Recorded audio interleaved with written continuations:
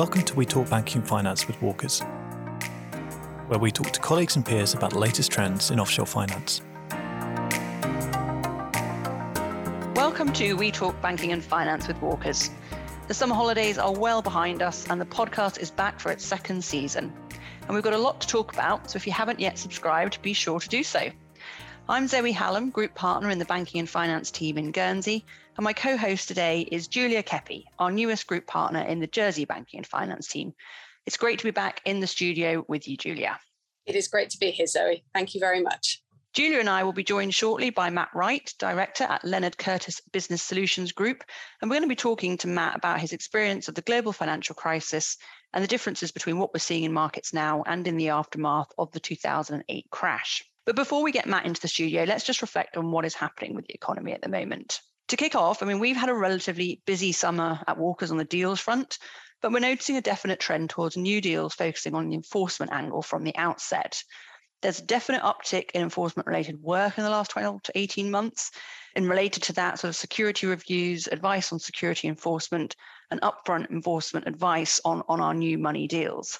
This trend tends to suggest that banks are preparing themselves for an economic downturn that most have been anticipating since the start of COVID and certainly since the start of the war in Ukraine. I guess this is symptomatic really of the general economic climate. I read recently that the US fell into technical recession at the end of Q2 with 2 consecutive down quarters in terms of GDP growth.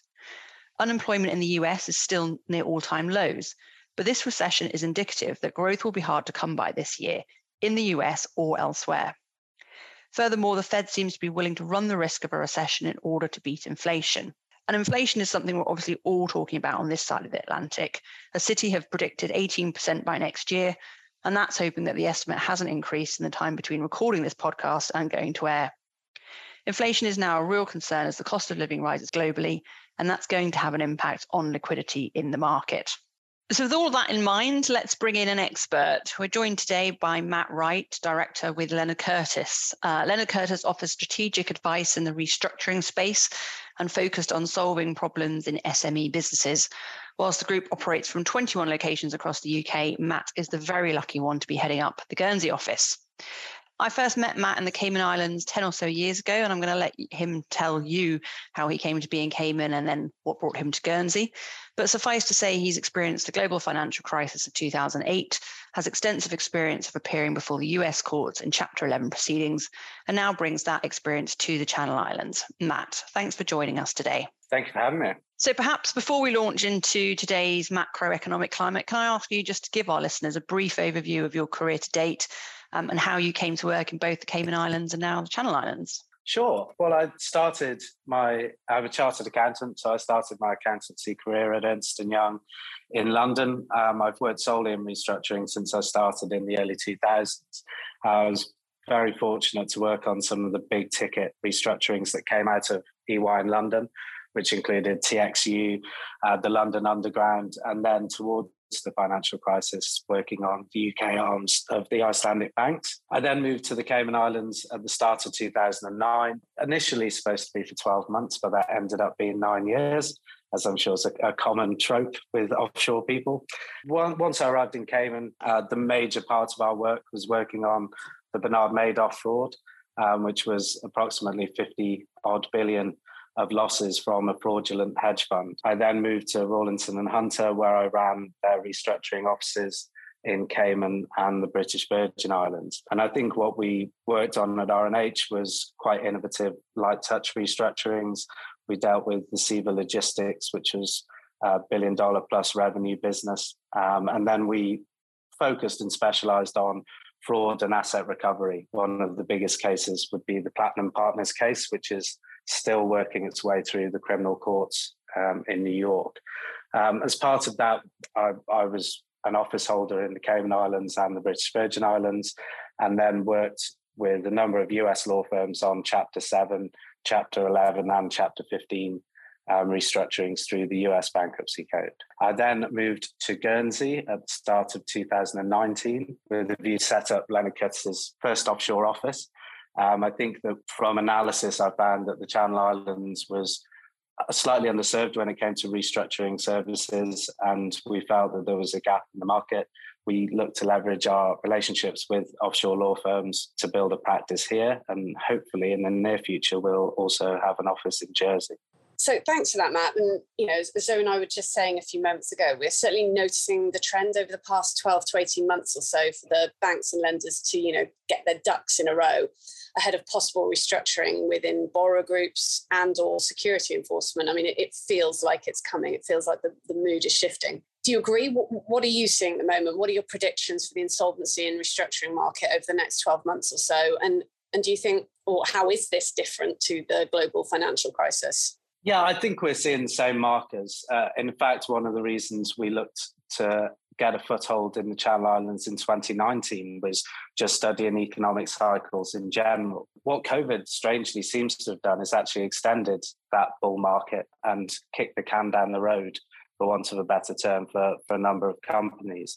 I think that COVID loans and support have allowed some businesses that were already in trouble to stay on life support for another 2+ years. And I think now that the world is returning to quote unquote normal, we'll start to see those struggling businesses come to the end and need restructuring. Some will survive, and I think some will fall by the wayside. The supply chain issues that have come out of COVID have exacerbated matters. We're obviously seeing the headlines on high inflation with interest rates rising and cost of living, which will affect consumer spending and property. So I think that those markers are all there, and ordinarily you tend to see things start to happen in September when everyone's back from their summer breaks and decision makers start to move and address the files that they've got on their desks. The other thing as well, I think in any downturn that we need to be cognizant of is the unveiling of frauds. We saw that significantly in 2009. Once people had realized they couldn't borrow anymore, or in the investment perspective, people were withdrawing their money via redemptions, and then frauds become uncovered. From that as well, my personal thoughts on that are that we're probably seeing a lot of money flowing through unregulated or less regulated businesses. So things like the crypto market and FX trading, which has involved consumers that probably wouldn't have been investing in those types of products in the last downturn. I think some of those, once cost of living bites and start to want their money back, we may start to see some issues with those fundamentals. That's really interesting, particularly around the unregulated and the fraud market. I think I completely agree as well on the COVID loans and it being a support. I think we've been joking for about 2.5 years now that we're all going to be retraining as restructuring lawyers, and it's just not quite come about that maybe the tide is turning. Thank you. That's really interesting perspective. Yeah, we've definitely been talking about forbearance, I think, a lot over the last year or so. So to definitely agree with sort of your analysis there of COVID having extended that market. And you talk about fraud a little bit, and how that was unveiled in 2009. What else do you think we learned from the global financial crisis that you're going to be, or the tools that you're going to be using this time around, or have things changed in the intervening period? Sure, I like to think we've all learned a lot from 2008, and I'll try and put through some bullet points. I think a lot of the offshore lawyers, especially at the senior level, will have worked post 2008 and will have seen a lot of restructurings, and that tends to mean that corporate lawyers do have a small restructuring hat as well, which is particularly helpful when engaging with clients and lenders. I think Zoe will probably be able to opine on this, but from what I'm seeing, security documents are a lot tighter than they were pre-2008. And I also think that lenders, the major lenders, tend to have a much stronger balance sheet and understand the assets that they got involved in this time around.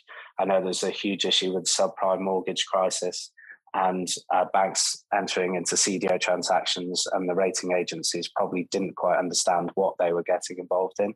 I think that should be different this time around with more liquidity in the market. I think that's absolutely right, and certainly I would say it's my view that lenders have paid a lot more attention to the assets in respect of which they're making the loans.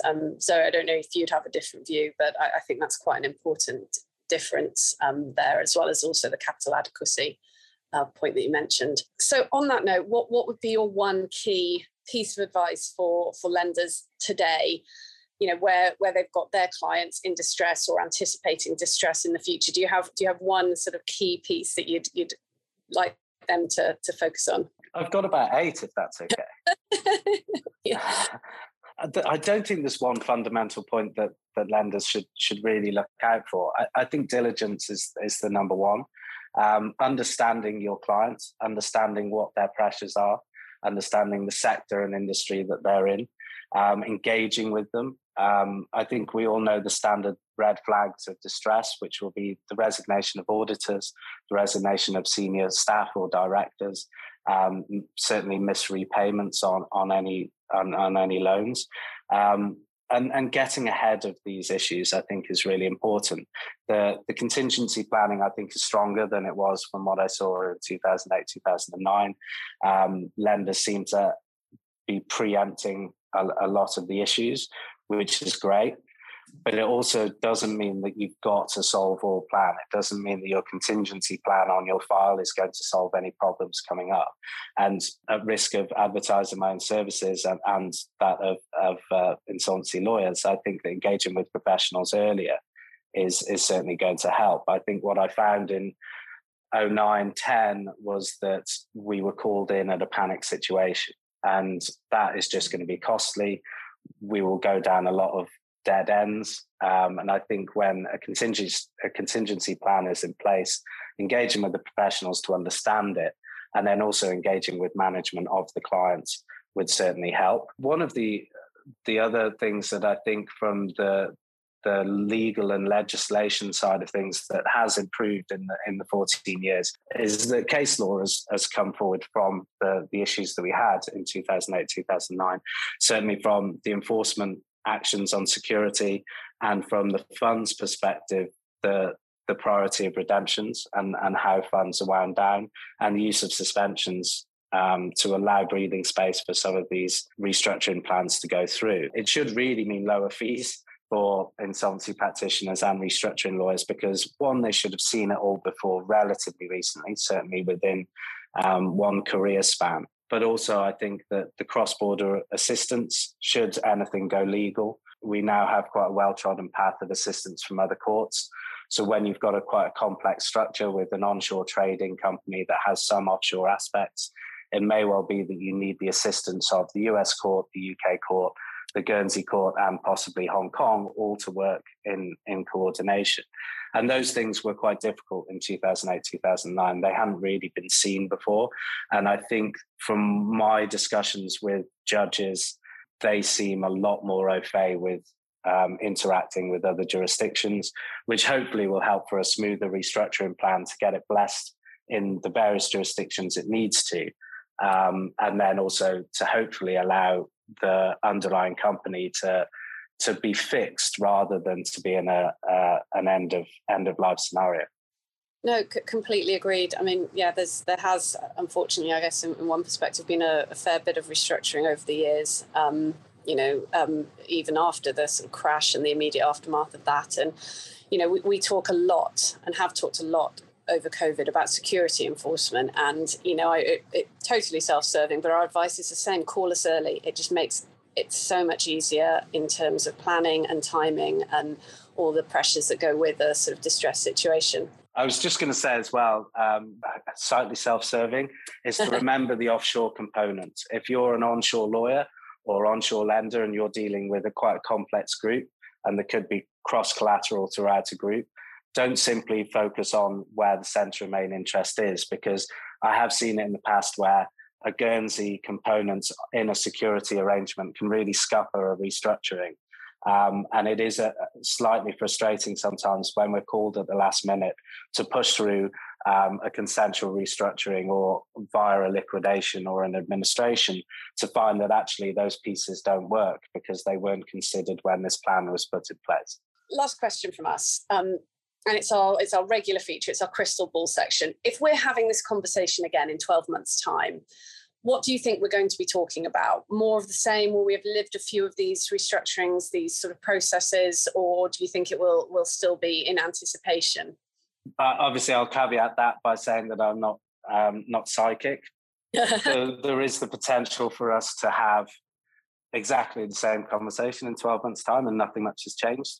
I think people are very reticent to take any aggressive action, certainly from lenders, especially when there's potential for government assistance. The Russia situation is going to roll on and potentially cause more energy issues in mainland Europe. Inflation doesn't seem to be going anywhere anytime soon. I think I read yesterday that Citibank are predicting 13-14% inflation for early next year. And I think that we will see company failures, but probably the weakest ones. But again, if you're a lender in those, it's key to get ahead of the game and have a plan in place. And I do think we will probably be having a similar discussion in 12 months' time, as I don't think much clarity will have been provided. But who knows? I think we just need to be cautious and protect our clients and make sure that we're doing the right thing. But the key really, I think, is to engage. There is a very strong sentiment for directors to bury their head in the sand.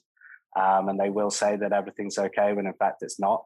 So the onus is slightly on the lenders and through their lawyers to really do some stress testing and offering assistance, because you're not the bad guys. This isn't a case of we want our money back. It's a case of you want your loans to be good. Well, that's fantastic. Thank you very much. Yeah, thanks for joining us today, Matt. And you might well be back in 12 months' time to see if your predictions ring true. So we look forward to speaking to you then. Thank you very much for having me.